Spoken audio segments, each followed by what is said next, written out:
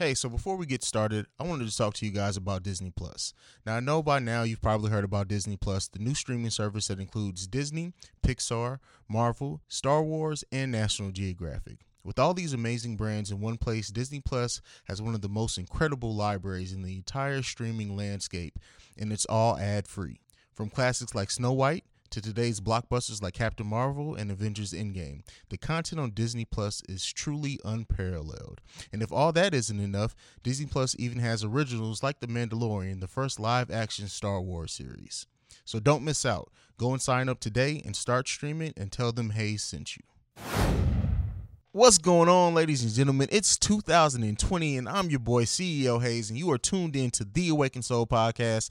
Listen, I know I took 2 weeks off. This has been my longest break from my baby since we started, but I really wanted to, take time off to just enjoy the holidays, enjoy my family, the kids, and all that good stuff. I usually always power through it and work through it, but I really wanted to take it off and come back with a refreshed mind, refreshed content, everything coming out of 2019 and going into 2020. We have some new things planned on this podcast. Now, this week's episode, we're going to have a brief In the Mind of Hayes segment, which you guys are used to by now, but we also have a new segment, and I can't wait to bring you guys that segment. It's actually not by me. It's about my new co-host, and so she'll have her own segment, and you guys listen to it. The content on that is going to be completely up to her and what's on her mind and all that good shit. So can't wait to bring you guys that. I just can't wait to see how you guys feel about it. And then, like, to mix it up,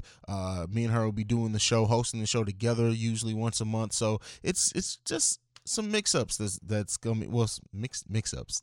We're mixing it up coming out of 2020. We're really trying to get back into that radio style presentation and segmenting that we had, because as you guys may have known, I posted about it. The Awakened Soul now streams on Mile High Radio, so that's a great new platform for us. You also heard should have been, if I did my job right, something new at the beginning of the podcast, which is big shit. It's really all coming together, coming into 2020. On top of the other things we're going, I just was confirmed for the Manifestival. So that's taking Manifest and turning it into festival in Dallas on February 28th through March 1st. So be on the lookout for that. That shit's going to be amazing. All right. But yeah, so I mean, this week's episode, we do have Galinda in from A Seat at the Table podcast, and me and her have an amazing conversation and discussion. We actually recorded this one before the new year, but I held on to it. I wanted this one to be the first episode of the new year because it was a great conversation. I know I was going to be revamping the podcast and we're not really revamping, but adding the new segment in. And at that time, I didn't know that the Mile High Radio thing was going to come up. So we'll talk more about that kind of in the Mind of Hayes. Again, I know this is like the longest cold open ever, especially now with the newness at the beginning of it.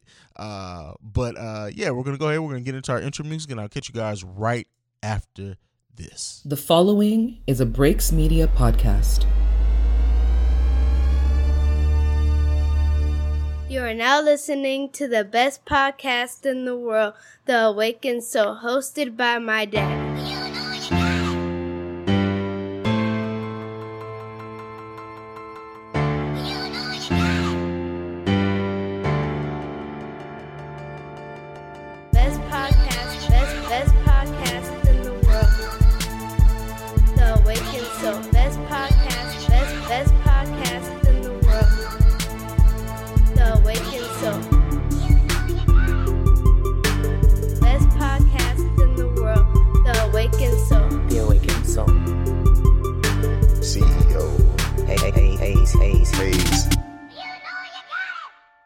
So 2020 has started off with the baby got arrested. We got airstrikes and a terrorist being killed. We have fires in Australia.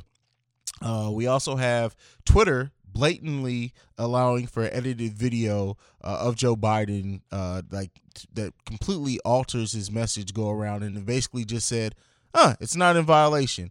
All happened, amongst other things, so far in just the less than a week that this new decade has started, right?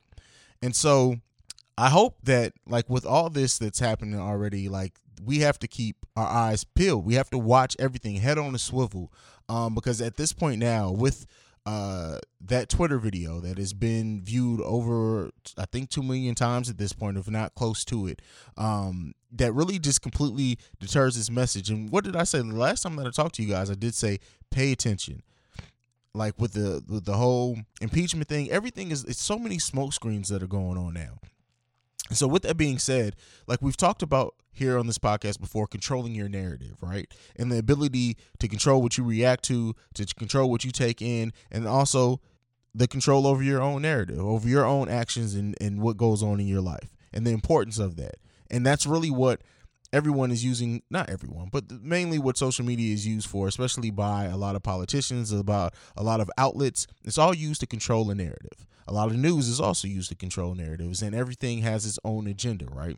And that hasn't been any more evident than anything that's just going on in the first couple of days of this year. Now, it's funny also that a video from 2012 with Trump saying that Obama was going to start war with Iran, and then his actions coming up, and, you know, context changes and everything with that being said. But more importantly than anything going on right now, heading into this new year, heading into the election, this is just, it's an important time. You know, I get it. The Black Twitter and the World War III tweets are all funny. It's all fun and games, and it's hilarious. And I will say that. And another thing that's happened to start off 2020, Collider, which has been around forever, since the AMC days, really shut down a lot of their video department. So like, it's just, it's a lot out there, right? And so going into this new decade, we need to stay on top of things. We need to not let the media and the news kind of dictate information to us and us just not, or take it at face value. I take nothing at face value anymore.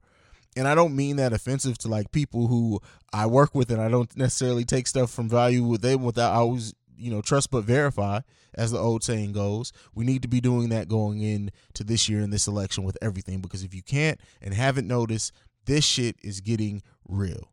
It's getting scary out here.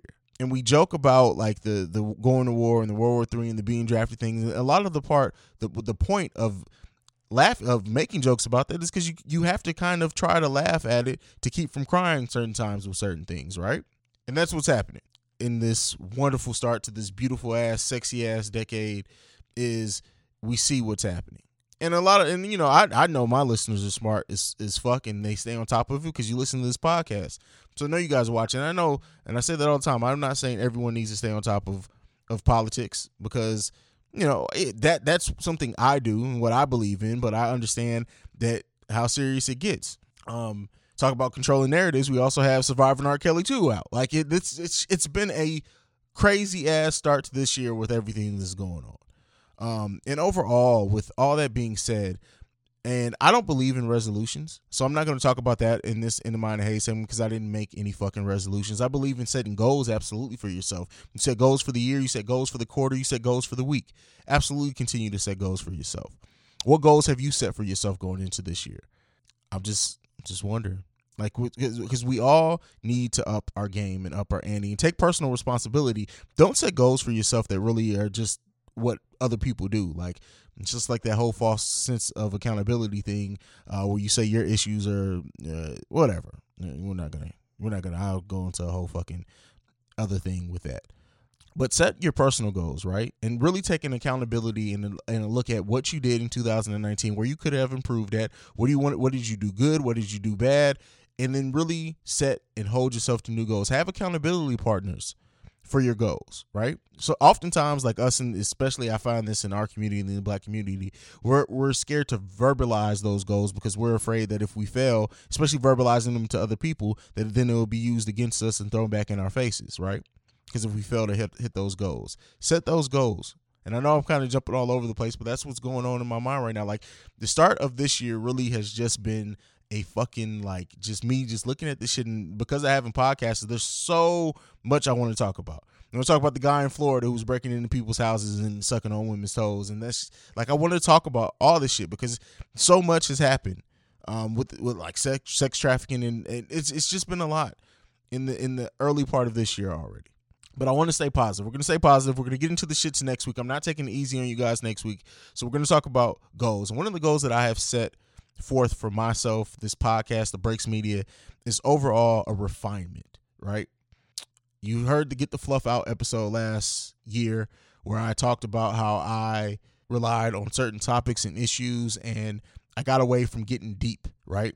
From talking about the deeper topics. And so that's what we're getting back into. But something more that I'm holding myself accountable is that I'm no longer going to be afraid to let my light shine. And that's something that I've done for myself off and on. You know, I know I can be cocky at times, and you'll see, well, what do you mean let your light shine? If you're fucking cocky. I don't mean that. I don't mean boasting. And when I mean but let my light shine, I mean truly let what's in my heart come out, right? I mean stop being afraid to feel openly. Like my family knows my feeling. They get to see that side. Very few people get to see that emotional side of me. Sometimes when I post pictures with my kids and you see us having our moments, that's like the most you really get to see in my like emotional side. And so over the course of this year, I'm going to learn to be more open and let that light shine.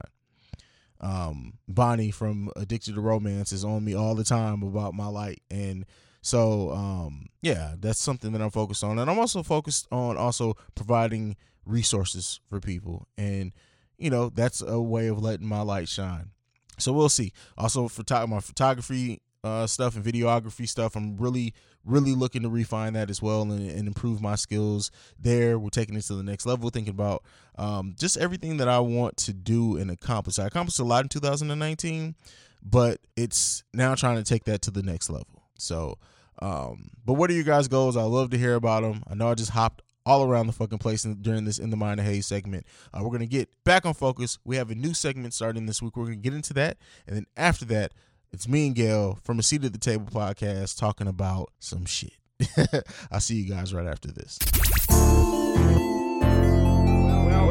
Welcome to Cookie Chronicles. Caramel dripping in my bed. Yeah, you know what's going through my head. Looking for the queen. Your host, the First Lady. You got the right one. I can't even pass on her. She walk around with all her damn ass on her. The hottest show about love, sex, and relationships. Admire your style and your physique, and I ain't trying to critique, but you deserve a good drink. So what's up? You're now listening to Cookie Chronicles with the First Lady.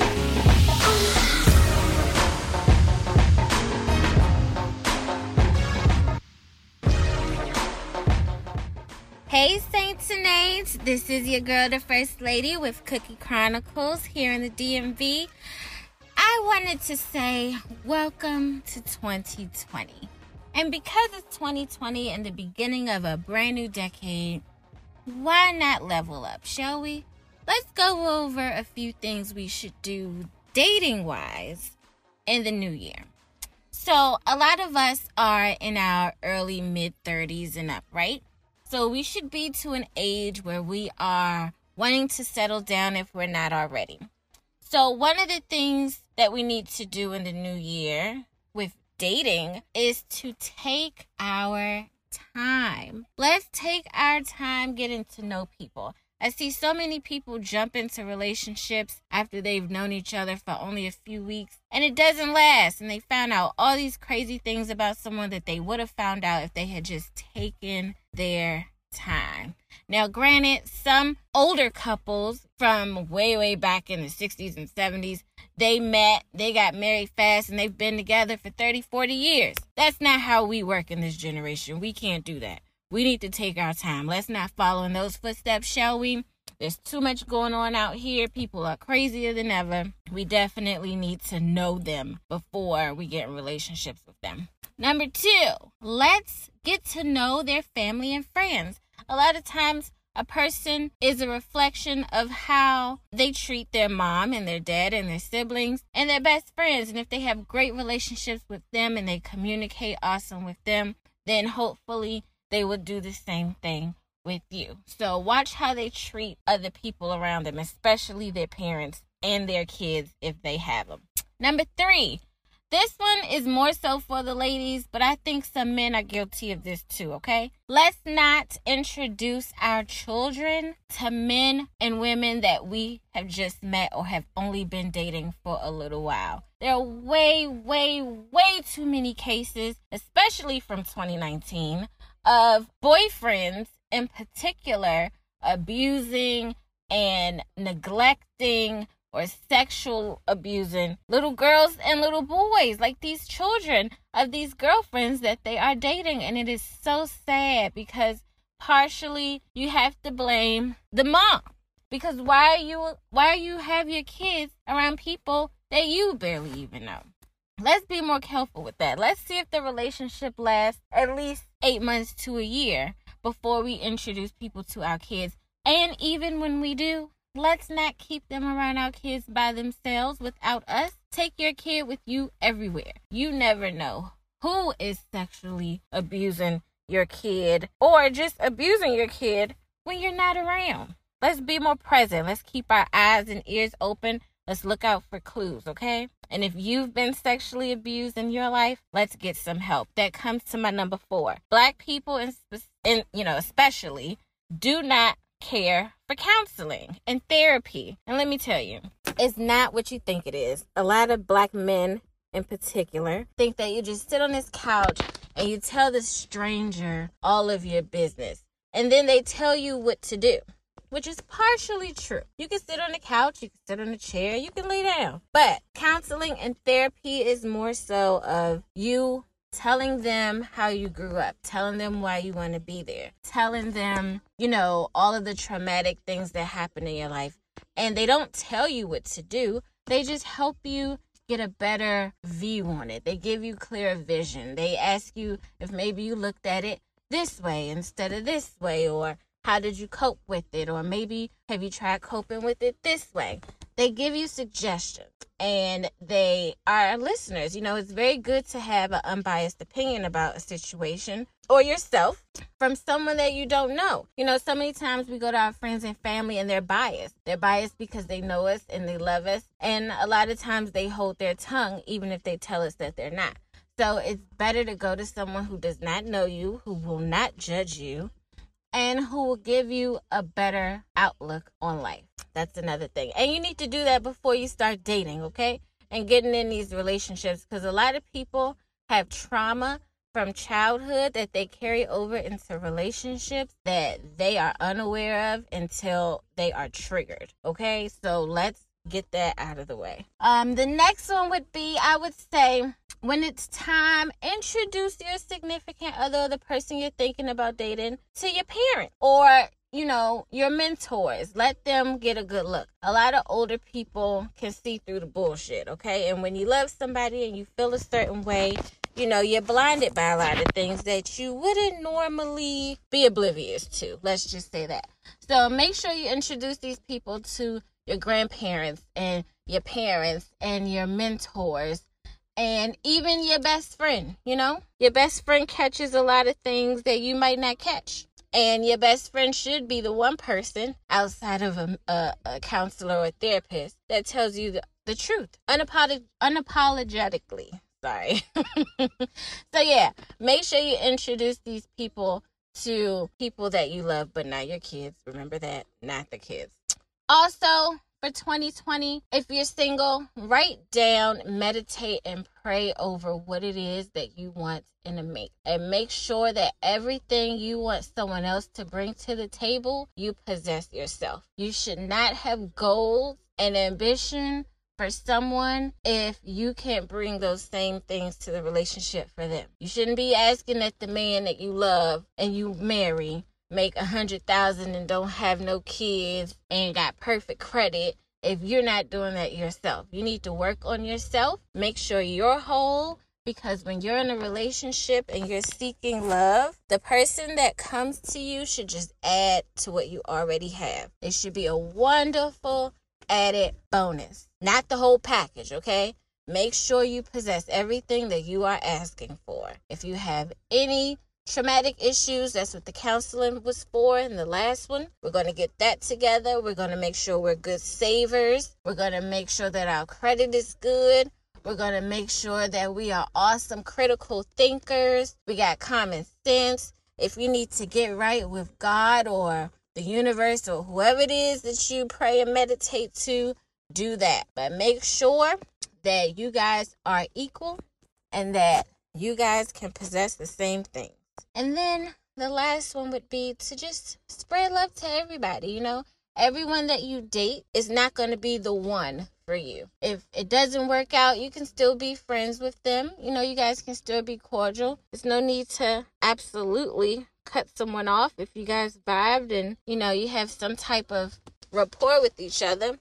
Just spread the love, you know, stay friends. Maybe you have a friend that they can date, or maybe they have a friend that they want to refer to you because you're not quite their type. You're better as a friend. Just keep your mind open, keep your heart open, and just be you. Make sure you're whole and be you. Well, I think I took up enough of everybody's time today. I'm going to check back in with you guys next week. But again, this is Tia, a.k.a. The First Lady. You can check me out on Instagram at The First Lady, DAFIRST_LADI. Or you can check me out on Facebook at Tia, The First Lady. And I will see you guys next week. Have a good, happy new year. Enjoy your work week. Be productive and be blessed. Bye. Hey guys, it's your girl Beck Easy. Hi everybody, it's your girl Joanne. Hey guys, it's Trell and this is The Team. And we want to welcome you into our group chat where we talk any and everything from ABCs of sex to finding your passion. Catch us every other Tuesday on Spreaker, Apple Podcasts, Google Play, iHeartRadio, Spotify, and YouTube. Because we lit. Take that. And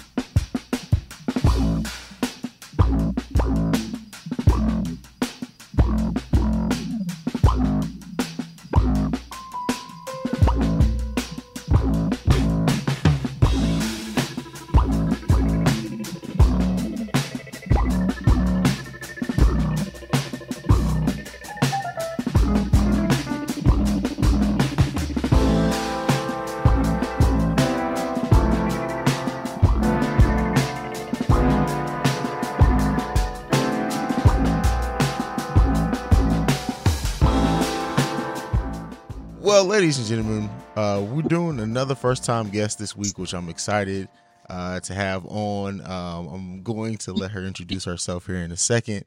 I want to thank you guys for joining me on this journey. So, first-time guest, host of A Seat at the Table podcast. We got Miss Gail in the building. What's going on? Hi, how are you? Doing all right. I'm alive, barely. Well, listen, we are about to turn up for Jesus's birthday, okay. So I'm going to need you to get a little bit more positive about it. It's about to be live, definitely. It's such a funny time, like with like all the craziness on Twitter with like people leaking nudes, and it's just been wild. It's like, why do y'all wait till Jesus' birthday to act up? Because it's also the most wonderful time of the year. There you go.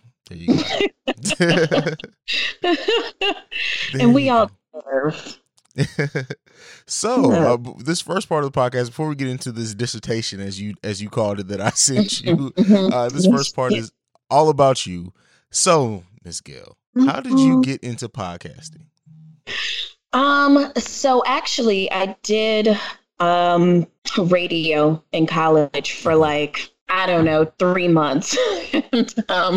But I went through the process of getting my FCC license and taking a radio class, what have you.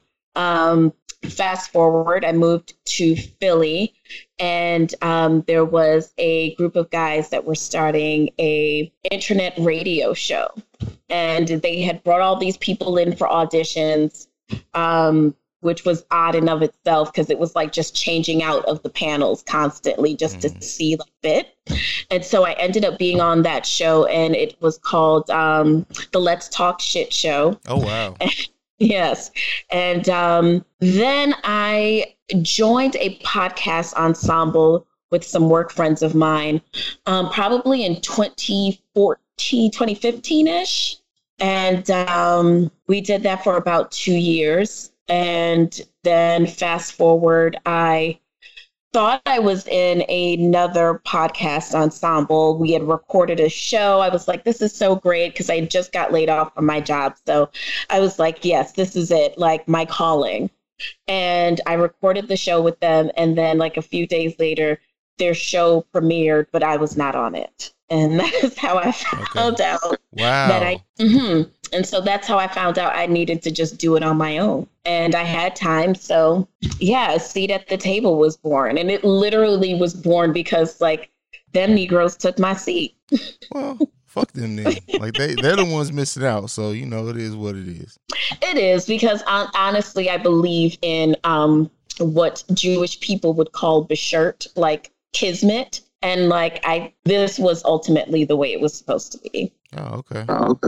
That's what's up. So like you just said it. The next question was, what does the title "Seat at the Table" mean for you? But now we understand the meaning behind that. That's crazy. Yeah, and you know what? It's funny because I was just going through a really, I think, changing of the minds, and a lot of things were happening around me that kind of felt like, as a person who really favored control and planning, it was a bunch of stuff that was happening that I could not control, you know, getting laid off from work and all these other things. And Solange had just released the album, A Seat at the Table. And I just thought that it was like, I thought it was everything. And yeah, I think like right after I found out about not being on the show, she released the album. And I was like jokingly saying like, yeah, those niggas took my seat from me. And a friend of mine was like, well, girl, you get yourself a seat at the table. And I was like, yeah, that's it. Well, that's what's up. I'm happy for you made your own lane. And it's so funny, like how stuff comes about from making your own lane and just saying like not waiting for people. I mean, ultimately, it's almost like all of those things that happen are kind of par for the course for you to get to where ultimately you're supposed to be. Absolutely. So, yes. All right. So that's what's up. It's always funny how people get their titles of their podcast, because some people just pick it. Some people has like a very deeper meaning. That's what's up. How did yours come about? Mine is so, like, okay, so the title, The Awakened Soul. So like awaken is pretty straightforward. It means to enlighten kind of. And the soul part comes because I feel like when you really touch somebody, you connect on a soul for a spiritual level when you really, really touch people. So it means to enlighten and connect with people. So that's what the full title means. Fancy? It's not really that fancy, but it is what it is. So I got a surprise. Everybody, their first time on, I ask a surprise icebreaker question. It could be completely over the top. It could be something simple. Are you ready for it? Can I plead the fifth? No, we don't do that. We don't do that here. Those Fifth Amendment rights does not extend to the awakened soul. All right, I'm ready. Are you ready? You sure? Yes, okay. I think so. What's the song that? Okay, so what's a song that hits a memory for you, and then what is that memory? A song that hits a memory for me, and what is the memory? You know what? I remember being younger, and my parents, their wedding song was Endless Love by Lionel Richie and Diana Ross. Okay. And I can remember like them playing it once and like me dancing with them in the living room, which is such an odd thing for me to remember because there's so much other music soundtrack to my life. But for whatever reason, that's the first thing that came to my head. Okay. Fair enough. That's a dope song. I have to sneak that in there somewhere when I edit this podcast. But oh man. Let's get into the shits. And I couldn't think of anyone better. Like anyone who listens to Seat at the Table, definitely go and check it out. I love how you like break stuff down, and like you have a very great delivery where it's all fun, but you be talking about some deep shit. Thank you. So yeah, I love it. So I sent you like this article, and it's kind of topic that I threw this all under is Black women's perceptions of Black manhood, and this whole like thing is deep. It gets to the whole psychological level. What was your first thought after reading this? So the article kind of starts off like, because I studied psychology, it was very interesting to read the whole thing because they set it up as letting you know that kind of from qualitative purpose or findings, you're not going to find a lot of studies that go into the schema, as they call it, of Black male to female relations as it pertains to expectancy or expectations and relationships and commitment. So it starts off by kind of setting the table there and then goes into how they chose the people who were from 18 to 90 and like just to give some color about it. So anyways, they go into this study kind of setting up different situations to get to elicit thoughts and findings based off of generalizations or whatever, conceptualizations about societal norms or what have you on how Black women think about Black men, and how that colors their interpersonal relationship. And so anyways, I thought initially that like, it's interesting that there are no studies really to support any of the information from this research group that took place. And I thought that it was almost like I don't want to sound snobbish, but like a duh, like a lot of it was, because I mean, as someone who has always been very hyper aware of people, like just to observe, a lot of what they were saying makes sense. So yes. So like, okay, so with all this being said, like kind of stepping away from the article some, do you think like men and women that we have we kind of view each other through our own traumas, and that kind of skews our ability to understand what the other side's going through? I think in some respect. So I think that there is a nature aspect and a nurture aspect. And I think that that nurture is kind of what plays a role into us, all things considered, you know, societal norms and past traumas, present disrespects and traumas that happen, and how that colors the way that we treat each other. But I also think that from a nature standpoint, that there are gender roles, which the article talked about, that are just almost implied when it comes to interpersonal relationships, whatever that entails, whether it's familial or platonic or amorous or whatever. There are definite gender roles that kind of play into the correlation. Absolutely.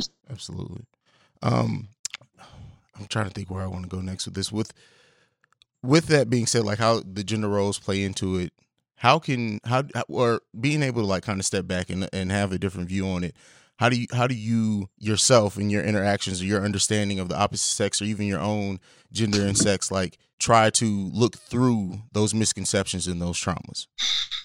I think it's a learning process, because I think that some of those traumas so I think that a lot of times it's colored. The narrative is that Black men go through stuff, and so we're going to treat them a little bit more genteelly. But I think that for me at this point in time, from a societal standpoint, there's so much happening to Black women that I no longer feel the same empath that I used to, because what I start to realize is in the crux of Black women going through the same amount of difficulties, we are not being supported as much. So I now lean more towards supporting, giving that empathy to other women more so than previously, because of the gender roles and the biases and all this stuff. I would probably think to treat a Black man more genteelly. Okay. If that makes any sense. No, it does. Absolutely. And like having that, being empathetic is something that I think a lot of men, but to call my own gender in the question, we don't really have, and I think we're slowly trying to get to that, but we don't really have with like knowing and understanding what women go through, or your perspective is that we do lack empathy, and that happens on both sides. But it takes to have a perspective of, I don't know really like what to call the perspective, but you do have to gain a perspective to first look at it empathetically before you start to judge based off of just the actions themselves or the reactions. I think that if you are going to, correlate with a man, whatever it is, but just in this case, Black man to Black woman, I think that there has to be an equality that exists in terms of the respect of the trauma that we both go through. Mm-hmm. And like, I think that once that happens, the correlation will be different. But it's funny because the article or whatever that book that you sent me, it talks about kind of almost the theory of what came first, the chicken or the egg. Mm-hmm. So in terms of the way that we raise Black men, so we want them to be these empaths and what have you, but we're raising them skewing the emotional burden on the women that we raise and not on the men, but then being surprised that they're not what we need later down the line. Okay. That's true. So I think that even from that standpoint, once again, the burden is on us because the majority, based on the study, but just based on kind of data out there, a lot of single Black women are raising Black men. And so from that standpoint, sometimes because the gender normative doesn't exist in that home because she is mom and dad in terms of responsibility and accountability. So even from that standpoint, if she's raising him kind of not even giving prudence to the gender role that she's taking on and how that may cause him to view her and correlate with women down the line, it becomes a thing, because then you're surprised when he doesn't have the ability to have that empathy. Yeah. But you're not really rearing him for that. Yeah. Do you so in how we raise our Black men, do you think do you see that's changing it all? Because for example, like with my sons, they're both very emotional. I try to give them their space to be. I try not to be like my dad was with me, of the, are you really bitching? Shut up. Just do it. Like, I try not to be that, and I try to be more affectionate with them than my dad was with me. My dad was a great father, but I do think that played into my part of not being empathetic and not being able to really know how to allow myself to be emotional for so long. So like, do you see that change from outside looking in as a Black woman? Have you seen that flip? I definitely do. And I see it from even the standpoint of what is acceptable gender norms versus gender stereotypes, allowing Black boys to discover who they are from every standpoint. There's still that judgment that exists. But I think that we're seeing it a little bit more played out in the people that we view as celebrity, and kind of their interaction with their children, and I think that a lot of that goes into what then becomes kind of par for the course for pop culture, and also kind of the way that we think, the zeitgeist of a generation and the way that we think. So seeing that shifts there's like a cultural shift there, and it may not be widespread yet, but in my generation, I mean, I'm 40 years old. So seeing this in my generation, I've also lived during the time where it was completely, if you had your ear pierced on the wrong side, that could really get you killed. So it's interesting. And yes, I do believe that there is a cultural shift. Not enough, but, in my lifetime, I'm surprised to even see this. And that says a lot too, like that you've been able to see shift just what it has. And I think, and I say this a lot, but I think like with us being the generation that now understands the importance of things like this and mental health, and are really, not doing the thing of just pray it away like so many generations before us did, that it is opening the door for it to be more growth emotionally for men and women, and for us to us men and older generations to also look back and be like, oh, I missed this. Like, I was really going through depression, but I didn't think about it because I wasn't taught to even look at mental health that way. Yeah. Or even from the standpoint of the gender norms that we've assigned to Black men and what that means in terms of, he has to continue for all things, good, bad, or indifferent, all of the gender normatives that we've assigned to him, as opposed to him kind of discovering what those are as it just pertains to him as a person, as a self-actualized person. So being able to kind of operate from those two, it's almost yourself versus your tethered self. Exactly. Which one are you going to live in? Some great. I knew this episode was going to be great. I'm so happy, like, with the way this conversation is going. What was it for you, like, with you being 40 years old, like you said, and seeing things change? Yeah. Did you always value mental health, or when did that come about for you? You know what? I am the youngest of three. And so I always felt like by the time things got around to me, like, no one really had time.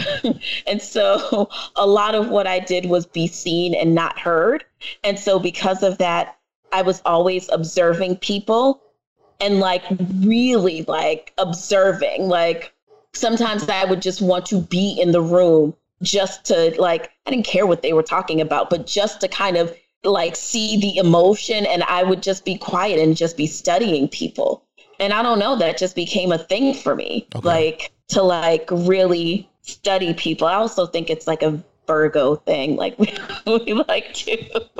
we do love a good study session. So yeah, I think because of that, it kind of morphed into more studying of myself and what that means and the purpose of I am and all this other great stuff. Okay. That's what's up. I think my journey in that personally, just my cousin, who's like my brother, so I always say my brother, he passed away, and it was the first time ever that I admitted and realized I was going through a serious depression. And because of that, I've taken mental health and stuff way more seriously since then. But it was the first time that I feel like I really I carved out a time for myself to feel. I was thinking so much about how my mom was feeling about him passing away, my sisters and everyone else, that it was just like, wait a second, hold up. I'm depressed as shit. Like it was this, like my food wasn't tasting right. I was angry all the time, and I just had to sit back and think about it. And going through that was like, oh, this is that depression thing people talk about. Yeah. How long was the duration for it? Because it's like, I think people can always tell the initial phases of, okay, before something happened, I was sad. This has been going on now for too long. This is not sads anymore. Like, I might have a problem. Okay. How long? For me, that was like it was like a year to 2 year period where it was like, all right, this is not like a blip in the matrix. This is becoming my demeanor. For me, it was almost 2 years. It was on and off for almost 2 years. So I wasn't depressed the whole time, but I would have these long ass, like 30, 40-day stretches where I would not smile, nothing. I wouldn't be happy or anything. Then I'd be okay for a little while and think, oh, I got it. So it was really like a year and a half, 2 years that I was going through that. You know, it's funny because for me, I feel like for me, it kind of felt more pedestrian, where like I was sad, but after a while, it wasn't like one thing. It was just like becoming, like I said, kind of becoming par for the course for me. But I could still exist in the world, seemingly having no one be the wiser that anything was wrong with me. You know, so I could go out, I could do anything, exist among people, and they would not have thought that I was depressed. You know what I mean? Like whatever. But I think it's important for people to understand kind of duration of time as it pertains to depression, and also, it being identifiable either to a specific trauma, or identifiable to just kind of more this is now becoming my demeanor. It's not about one specific thing. This is kind of where I exist. Like, I am constantly on this level, you know? So I think that sometimes people don't understand that. It doesn't have to be one way. Like, depression is multifaceted. Yeah. Yeah. Depression is such a fucking dangerous ass thing. It really is. And I hate seeing like so many people be taken down. Like, I mean, we've seen numerous celebrities. Like I'm very close with Dan from A Few Screws Loose, who talks about depression all the time. And just like me now having my 33-year-old eyes on it and, you know, going through what I've gone through in life, it's just like, I like to see how many people are lost and just really can't get out of that hole of depression. It's sad. And it's sad. And we have, and something that I look at now is like, we have generational depression. It's because we learn habits and stuff from our elders who they were going through, who never took the time out to be mentally healthy. Yeah. And negative actions. And it's built in almost generationally to us. And that's why I'm glad that we're finally trying to fix those things. Well, you know, generational trauma or generational psychological experience is a real thing. I think negative coping mechanisms are definitely taught. But, you know, if I could just kind of, again, I'm not a psychological professional, but what I can say is that for myself, really kind of delving into something bigger than me, because here's the thing with me and my depression. A lot of it was about me living inside my own ecosystem, like within my own head, you know, and the depression for me was truly an attack of the mind and then an attack of the emotion. You know what I mean?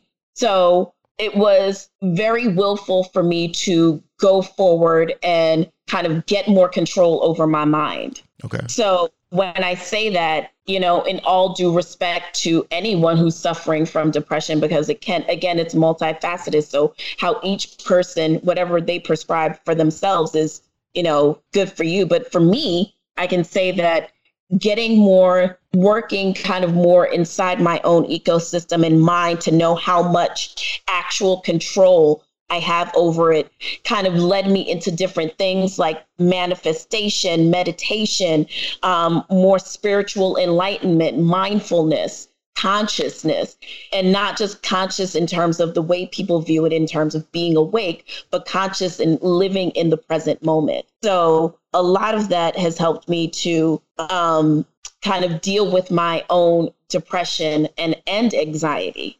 Okay. Do you have you, with like going through that yourself, and I know none of us are mental health professionals at all, but like any of your friends, anyone who looks up to you, have you talked to them and kind of given them anything as far as like with you, like knowledge as far as like dealing with depression or anything like that? Yeah, I mean, it's definitely something that I explore on my show, just kind of based on all of the things that I've learned through therapy and through schooling and through reading and what have you, just things that I've learned, and even through my own study of mindfulness and consciousness and what have you, just kind of, I use that stuff to give me material every week, you know? So, yeah, I think as opposed to me kind of going around and, because there's almost something, for me at least, it's almost something egoic about going around to people and being like, so let me tell you how I worked it out, okay? Like, it feels very, very egoic to me, and I just didn't want to ever take that approach going to my friends, because for the most part, a lot of my friends suffer with mental health issues, you know, whether it be depression, anxiety, etc. And a lot of times the way that I speak on the show sometimes isn't the way that we correlate when we're together. You know, we just might be trapping, smoking, eating, drinking, having fun. We're not talking about, you know, too much of the mental health stuff that much. Even if we are, you know, it's never that serious in terms of the way that I dive into it on the show. Okay. Yeah. Okay. That's what's up. To get back into like this article, one thing that I did want to have, like, and we kind of already talked about it, but I did want to ask the question: how important do you think the power of perception is on how we build our relationships and connections? I mean, perceptions in terms of stereotypes or any prejudices that we might have. You know, I mean, it definitely colors some stuff. And, you know, a lot of that for me comes from art, because I'm an artsy fartsy person, like music, actual art, designing, all of that stuff, movies. I love it all. And so even the way that we are perceived through art influences the way that we interact with each other, which, you know, the article talks about that and talks about how that's why it's important for us. I mean, not necessarily chastising, but saying that there has to be some importance into the way that we are depicted in art, you know, and even the medium of television or movie or film or whatever, the way that we're depicted really colors a lot of our correlation with each other. So it's important that artists challenge themselves to not just be delivering, you know, what is the expectation, but exceed the standard for what is our reality so that we have more to work towards. Okay. That makes sense. I agree with you. I think that the power of perception is so misleading, right? Because like perception can be confused for insight very easily. You can have a perspective on things and think that means that you have an insight on it because of the things, the way that you see it or what you've been through. And really, you don't have an insight. You have experiences, but your experiences haven't really informed how you can be better than that. So it's not really insight. And I think that's the dangerous hole that we find ourselves in a lot, is confusing perception with insight. And then when you use your perception on a situation or a subject and you give it to someone else under the guise of it being insight, you've now misled someone else who's going to go on and maybe do those same actions. Well, you know, it's funny because to me, I think that that's why it's important for us to, you know, and it's easier said than done to keep a clear head about, you know, what happens when you meet someone and the prejudices or perceptions that we assign people. You know, I think that a lot of times the manifestation of relationships that I have are very much based off of what happens here first. You know, so if I am, and it's almost like a self-fulfilling prophecy. So if I believe, you know, intrinsically that niggas ain't shit, that is what I'm going to manifest. Even though in my heart I'm saying like, oh, I want true love or whatever.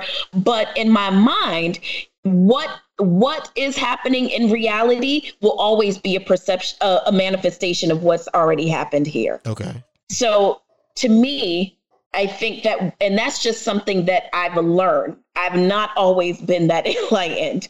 So knowing that, it doesn't mean that I won't happen upon, you know, someone who's not well-intentioned, or, you know, someone like, if my perception is, you know, men ain't shit or whatever the case is, if I try to, you know, kind of say, well, okay, there has to be abundance where that is concerned. So that can't be the rule of thumb. It doesn't mean that I won't come across that. But once I start to think differently, so will my reality be. The power of manifestation is a motherfucker, right? Because it is. I think really that we don't understand how we can manifest things in our life, manifest just over ourselves, over other people. And it's something that, you know, I always say we are powerful. Even as humans, regular human beings here, we are powerful. And the power of manifestation is almost the biggest power that we do have outside of being able to physically touch and impact someone. So I'm glad that you mentioned that. You know, not to delve off the subject, but when I started to get into manifestation, what I started to learn about, and for me, that's tricky because as a Christian, you start to get into other things when you start talking about manifestation, or at least that's what you're led to believe, right? Like now you're getting a little hokey pokey there. Like, okay. Chill out, you know? So studying manifestation for me became one of those things where I saw and read that intrinsically as Black people, that is really where our power lies. And we've always known that based off history and science. We've always known that manifestation meant a great deal to us. So therefore, using Christianity in a particular kind of way allows you to dumb down what you innately have inside of you and start to believe something else, right? Yeah. So from that standpoint alone, a lot of us have this power, especially Black people, this power of manifestation that lives dormant inside of us because we don't understand how powerful we intrinsically are. We have it inside of us. So that very power is what they hate about us because we are so connected to the soul source that intrinsically that's just who we are. But it just lives dormant because of trauma and all this other shit that's happened to us. And if we really got into it, we could be some bad motherfuckers. Yeah, if it wasn't for the trauma, the hundreds of years that we were held back from being able to progress, and then even then there's still several things in place to really keep us from doing it. Like we're some bad motherfuckers. Like really, we are. I mean, the greatest amongst us. From a human being standpoint, and you can think of it as all levels, and I'm totally getting us off the subject, but you can think of it as all levels of us existing, whether it be athleticism, being creative, intellectual, those people who are at the highest peak in those genres, these are people who understand the power of manifestation.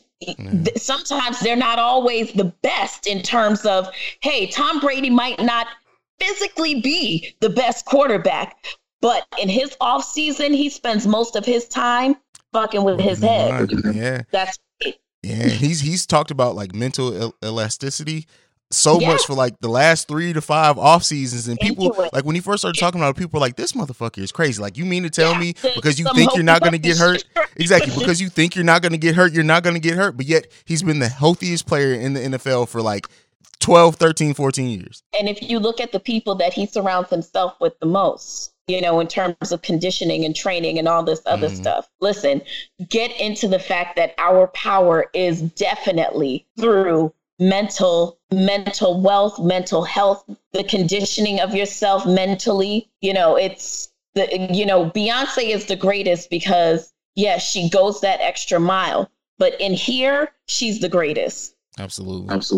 And that execution alone is what everybody admires the most. Everybody thinks they admire the song and dance, but really what they get into is the fact that she is so tapped into her own greatness and delivers from that standpoint. She's and the thing is, I look at it, and you can tell me if you agree or disagree.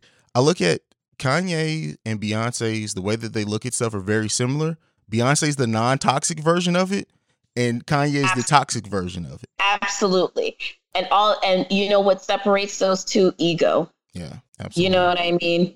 Ego is so directly aligned to creativity because it is truly the inclusion of your thought process, a level of expertise that you think you have in a particular area, and then kind of your ability to creatively deliver from that standpoint. Mm-hmm. So it is such an inclusion of oneself that if you mistake it, it will become more of an ego thing. But it's the more you make it less about ego and more about tapping into, the manifestation and the greatness that exists, and taking the critiques and taking, being able to be discerning on how to deliver from a higher standard. Yeah. It separates you from being a Kanye versus a Beyonce. That's crazy, but that's a great perspective. Anything left on this dissertation? I'm just gonna keep calling it that now. Before we move, it was such a book report. I was like, holy shit. Hopefully, it doesn't scare you away from coming back on. I promise, I'm not always gonna give you a book report, but it's really a topic that the moment that we talked about you appearing on the podcast, I'm like, this is the perfect person to talk this. No, I thought it was really awesome because again, there is a lack of study out there. And I was just thinking to myself, like, God, I can't wait to send this to like my cousin so we can like talk about it because it is very interesting. Yeah, absolutely. Yeah. The way and this is the stuff that I read for fun. Like, my brain is just so weird. mean, I look at a lot of pictures, so so I don't know. Fair enough. Let's get into some more fun stuff. That's kind of the second half of this episode. Talking about the creative journey. So you're a solo creative, much like me. Most of your episodes are you by yourself. I'm kind of getting back to that. I started off, it was more by myself. I've had a lot of guests like this year, but what's the most difficult thing about you being a creative and being a solo creative on top of that? That I could skew very ego, my thoughts about any particular given subject, what I think and how I feel and all this other stuff. And sometimes it's hard because I have to source opinions of others and always do that with people that I trust. So that I'm always checking myself about what I'm delivering and the intent to which I'm delivering. Okay. So, yeah, there's been times in the creative journey for me where I've taken extended pauses just because I believe in intent when it comes to being creative. And if I don't feel it, I don't want to deliver from that standpoint. Okay. Like, my ego makes me feel like, oh, let me just give this to y'all because, like, y'all, whatever.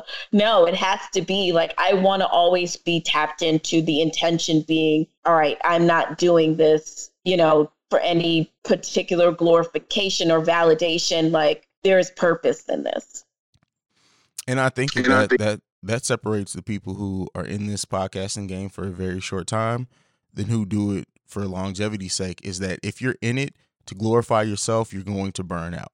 If you're in it for what you can give back to your listeners and to the community and to the culture, you tend to stay around a lot longer. Yeah, because this is, it's a definitely saturated industry at this point, or genre. So, it takes a lot to me, and it's never lost on me that someone would take their time to actually listen to me. Like that means a great deal to me. Like, that is your time. You could literally be doing anything else, and you probably are while you're listening to me. That's okay too.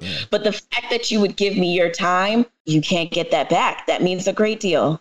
Absolutely. I think for me with my creative journey, I remember the first episode got 23 downloads and I was ecstatic, and people were like, it was 23. And my thing was, I those 23 people, I'm gonna make it seem like I sold out the Madison Square Garden, because those 23 people rock with me, especially for it to be a brand new podcast. The 23 people to listen to me, not know who I am. Yeah, I'm gonna give my all to y'all. So yeah. And how many years have you been doing it now? Oh, my solo podcast has been around about 2.5 years at this point. 2.5. Okay. Yeah, this will be episode 141, and it's and people ask, like, how do I get burned out? Do I ever I honestly haven't, and it's because it's not about I'm not gonna act like I don't have an ego. I'm not gonna act like I don't have moments of getting cocky, because I absolutely do.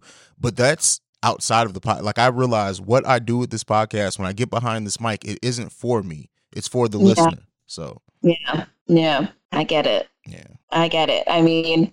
So what's next for you? I'm just continuing to build out the Breaks Media. I think with that, and that's why the focus is becoming less about my solo podcast, because I have these 10 podcasters, because they have multiple hosts, who have trusted their product with me by putting it with my brand, and have trusted me enough to say, all right, regardless of what areas we need you to help in, we're trusting you to help us get to the next level. We're trusting you to help us improve. And so because of that, it's it's just crazy to me. It's crazy. Yeah. So that's the big focus for me in 2020, is helping everyone improve and giving everyone better resources than what they have now. And on top of that, for my solo podcast, what I do here, honestly, I think I admitted this a couple episodes ago. I love doing interviews like this, but for a while there, I kind of hid behind having guests on, because it was I think for a while there, for 6 months there, I stopped pushing the boundaries creatively. I kind of got comfortable in where I was, and I was looking at the success I had, and it's all right, I'm doing this too much. It needs some new stuff needs to happen. So it's really going forward is doing and pushing stuff and having different conversations like this and just not being stagnant at all. So I mean, it's hard doing any creative thing by yourself. You know, it's easier to exist amongst a group and, you know, what have you. But do you ever feel like there is kind of some complacency in being by yourself in terms of kind of the standard or expected standard that you perform at? I think so, because I think when you are a solo creative and everything's on you, you can get so caught up in, because you know the work that you do, right? And you know that you put in a lot of work, but eventually, like, it starts evening out. But you have to weigh, is it evening out because I'm just getting stagnant, or is it even out because I'm getting more productive at what I do? And so, yeah. What about you? Have you had that moment where you're like, I should probably be doing more? Like, have you ever had that feeling? Yeah, I think I do all the time with this podcast, because, you know, I think that as someone who follows other podcasters, you know, or regardless, I think that a big thing for me is comparison. Mm-hmm. And sometimes that breeds a level of, okay, let me push myself. And then there are other times where I'm like, well, okay, is this the standard that I should be performing at? And I'm probably not. Like, I don't have a shiny website. You know, I don't, like, my show is done on a very renegade level. But, you know, I've always felt like, in terms of the way that I record the show or what have you, I've always felt like that was just temporary. Okay. Yeah, like, I always felt like even the way that I deliver, you know, changing certain things, and I feel like there's always been a certain rhythm to what I do. Mm-hmm. But I mean, it's a lot of what I've done lately is challenge myself, even in kind of more of a professionalism as it pertains to doing research for the show and caring about the content, you know. So does that mean more research? Does that mean, you know, just different things? The one thing that I think I have lacked in is almost the opposite of what you were saying. Like, I don't have guests. And so because of that, I think a lot of times I teeter on wondering, like, am I getting too complacent doing it by myself? Okay. Yeah. Like, you know, like, is that becoming a crutch, or is that just kind of the brand of the show? Okay. I haven't decided yet. Is having guests go for you in 2020? Yeah, absolutely. Okay. Because I think that it gives the listener an opportunity to kind of hear a different voice, and therefore maybe see, you know, give a different view, an opportunity to see themselves in someone else as it pertains to my show. And not to make it one of those things where it's like, it's just her ideologies, you know, kind of, that is the brand. Like, I don't want it to ever be that. I do want other people to be able to see that there is a seat at the table for them, even if it is in complete opposite. It's a complete juxtaposition to what I am. Okay. So yeah, I hope so. That's awesome. Yeah. That's awesome. What's been your biggest accomplishment? Because, like, I don't know if you're anything like me, I'm always slow to, like, realize, like, oh, I at least did this in 2020, like, or 2019. Like, I accomplished this goal. Like, I'm always with the next set of goals. I always have them going. So, like, what's been your biggest accomplishment so far?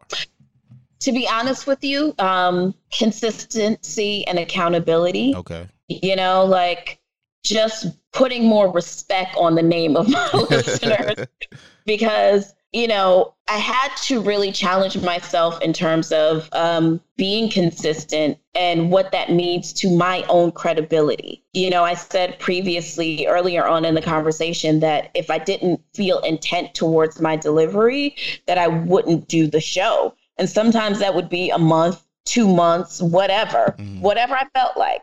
I felt like I was an artist and I'm sensitive about my shit. And if I don't feel like it, I'm not doing it. You know, but then after a while, it became like, all right, but girl, like, if that's going to be your brand where you're sometimes there and you're sometimes not, then you're sometimes going to have people listening and you're sometimes not, you know? Yeah. And so I had to say, like, all right, you've got to commit to this. You know, it's not about when you feel like it or whatever. Your intention has to be also commitment. So yeah, it's been even days or weeks where I haven't wanted to do it. I'm like, no, I push myself to do it. That's awesome. So, yeah, I mean, I feel like I have to as well, because I think that there's a lot of things that will change for the show in 2020, all positive. Well, there you go. Speak that into manifestation. We just talked about it. Right. So that's that what's is up. Right.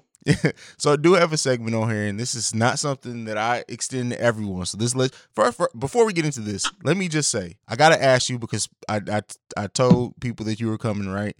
And okay. The episode that you sent in the recording for, I already told you, I had so many people talk about your voice. Where are you from? Because I couldn't place the accent. Okay, so, which is so odd to me, because I feel like I do sound very New York. Do I not sound very New York? Very New York. Not to me, like, I don't know. Like Stephanie from I Said No, she sounds very New York. Like when I listen to her, I get nothing but New York vibes from her. I didn't inherently pick up on the New York. So my family is Jamaican, and I am from the Bronx. And, you know, I am probably in every way, shape, or form an oxymoron to that whole sentence. Being from the Bronx, being Jamaican, like everything about my experience has been an oxymoron. Okay. So yeah, I've heard pretty much most of my life about my voice. I've always felt like I sound like a Disney character, but because I swear, like, honestly, and it's so funny because I've always talked like this. Even as a child, like, this is the way that I talk. So all my friends were always older, what have you, like, except for my cousins or whatever the case is. All my friends were I always talked like this, which was quite annoying to my mom because, you know, whatever. But yeah, I feel like I sound very much like I'm from the Bronx. Well, there you go. I mean, that just may be me. But not you, it's everyone else. But yeah, that was a funny day when I was like, see, I told you people love your voice. But that's crazy. So I have on here that you could have a chance to ask me anything that you want. There's only been 2 other people in the history of this podcast that have gotten this extended to them. So you're in elite company. Oh, anything that I want. Okay. So in light of what has been happening in the news about, and what we were just talking about gender normatives and stereotypes, and recently, Dwayne Wade just did a interview with, I don't remember the podcast show, but I know that Matt Barnes is one of the hosts. Yeah. And he talked about his son, his youngest son, who I believe his name is Zaire. Mm-hmm. Yeah. And he referred to him as she, the pronoun she or her. So for you, what if your son was supposed to come to you with the same kind of information in terms of how he wants to be referred to and what have you? What do you think would be hypothetically your response? So I'm the guy who had a whole series on deconstructing transphobia, right? So I would love to think that my response would just be to go to what he wants to be called. Now it's easy to be not in that situation and say, oh, I would handle it perfectly. So that's why I'm giving myself the buffer of saying, well, I would like to think, just because I'm just trying to be honest with myself. Like, because my mind right now is like, okay, yeah, absolutely. Like, because I would like to think that I'm going to be able to speak through love and through, regardless of if I agree or if I disagree, the love should always be prominent. And I just said, like, I give my sons the space to feel where I didn't have that space to feel. So yeah, I absolutely think I'd be fine with referring to the pronoun that they want to be called, but I am human, so I may fail.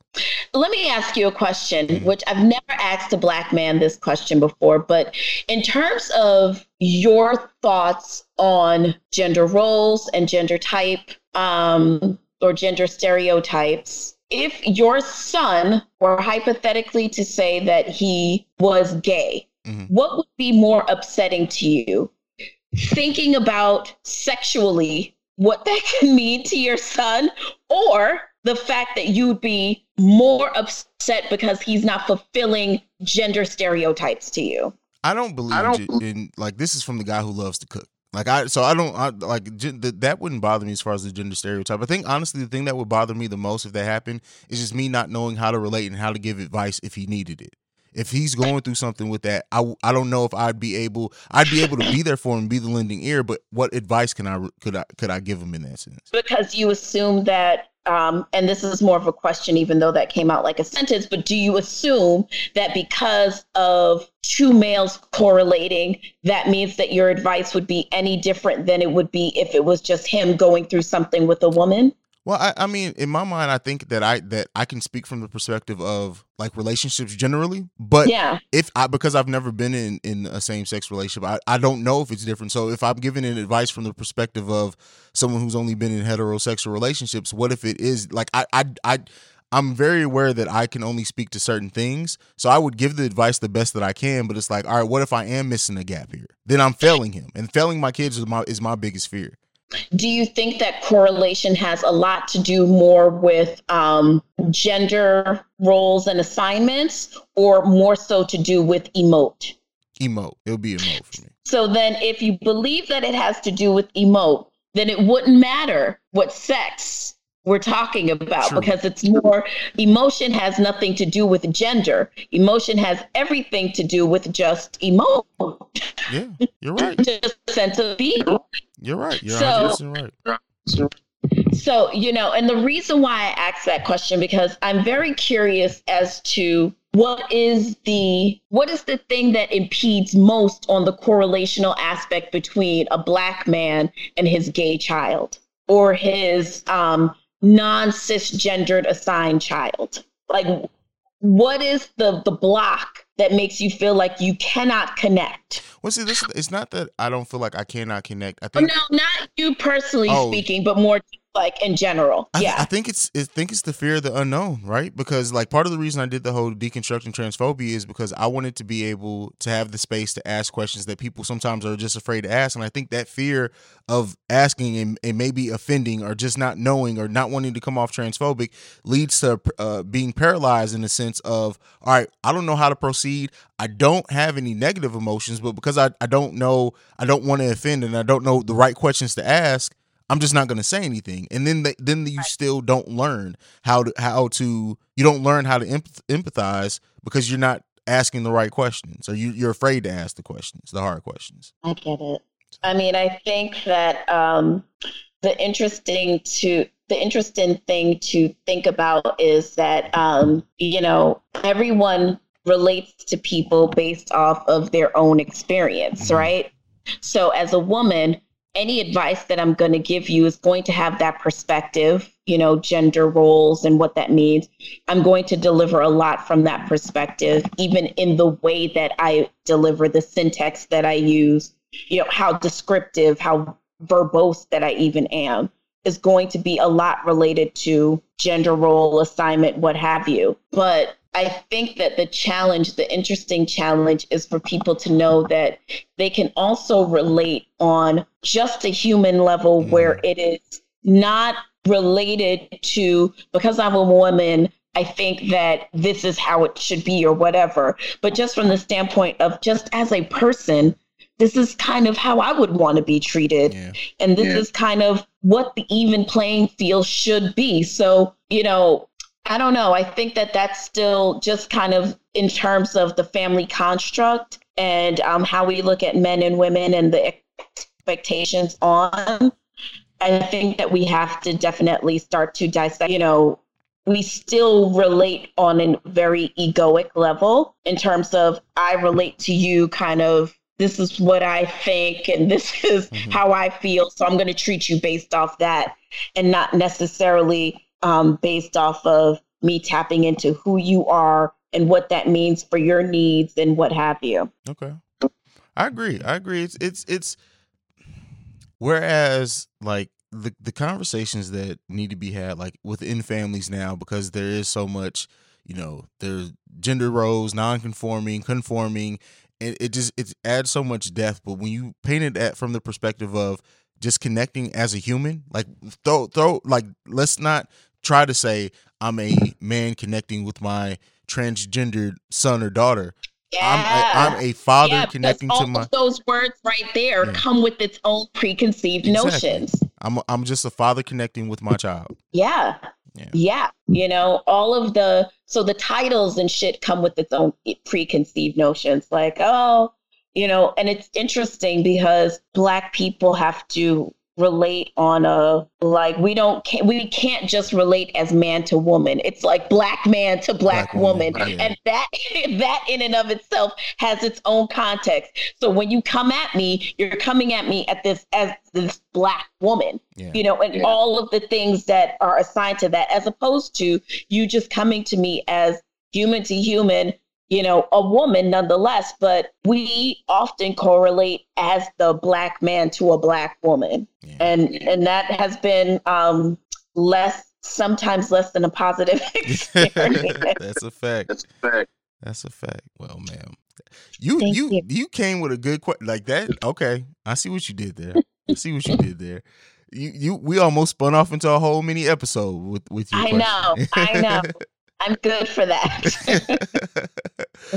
Oh man, anything left before we close for the night? Well, no, thank you so much, and thank you to your listeners for having me, and check me out, A Seat at the Table podcast on iHeartRadio, on Spotify, and on Apple iTunes. There's a myriad of places, Stitcher, all these other places, but honestly, Spotify and Apple Podcast. Yeah, once Spotify gets a rating system, it's over. I know. It's pretty nifty, Spotify. Yeah, I love it. Well, I want to thank you for taking time out, like your day, to come be on my little old podcast. I appreciate you and everything, and I've seen you more active on Twitter lately, which I want to applaud you for. So thank you. You've been killing it. You've been killing it. I disdain social media, but I've met a lot of awesome people on Twitter. So yes. Yes, all my boo. Well, we're going to go ahead and tell the people good night. Thank you for checking us out. We're out this mug. Peace. Peace. Yeah. In my cognac, sipping yak with the goons. We go back many moons, yeah. We just chat over tunes about these racks and these raps. Platinum plats coming soon, yeah. In my cognac, sipping yak with the goons. We go back many moons, yeah. We just chat over tunes about these racks and these raps. Platinum plats coming soon, yeah. If they here with me, they family. We all got history. Share ambition for that chicken. I don't mean rotisserie. Others always in some drama. I don't let that get to me. I stay low. I mind my business. Ignorance is bliss to me.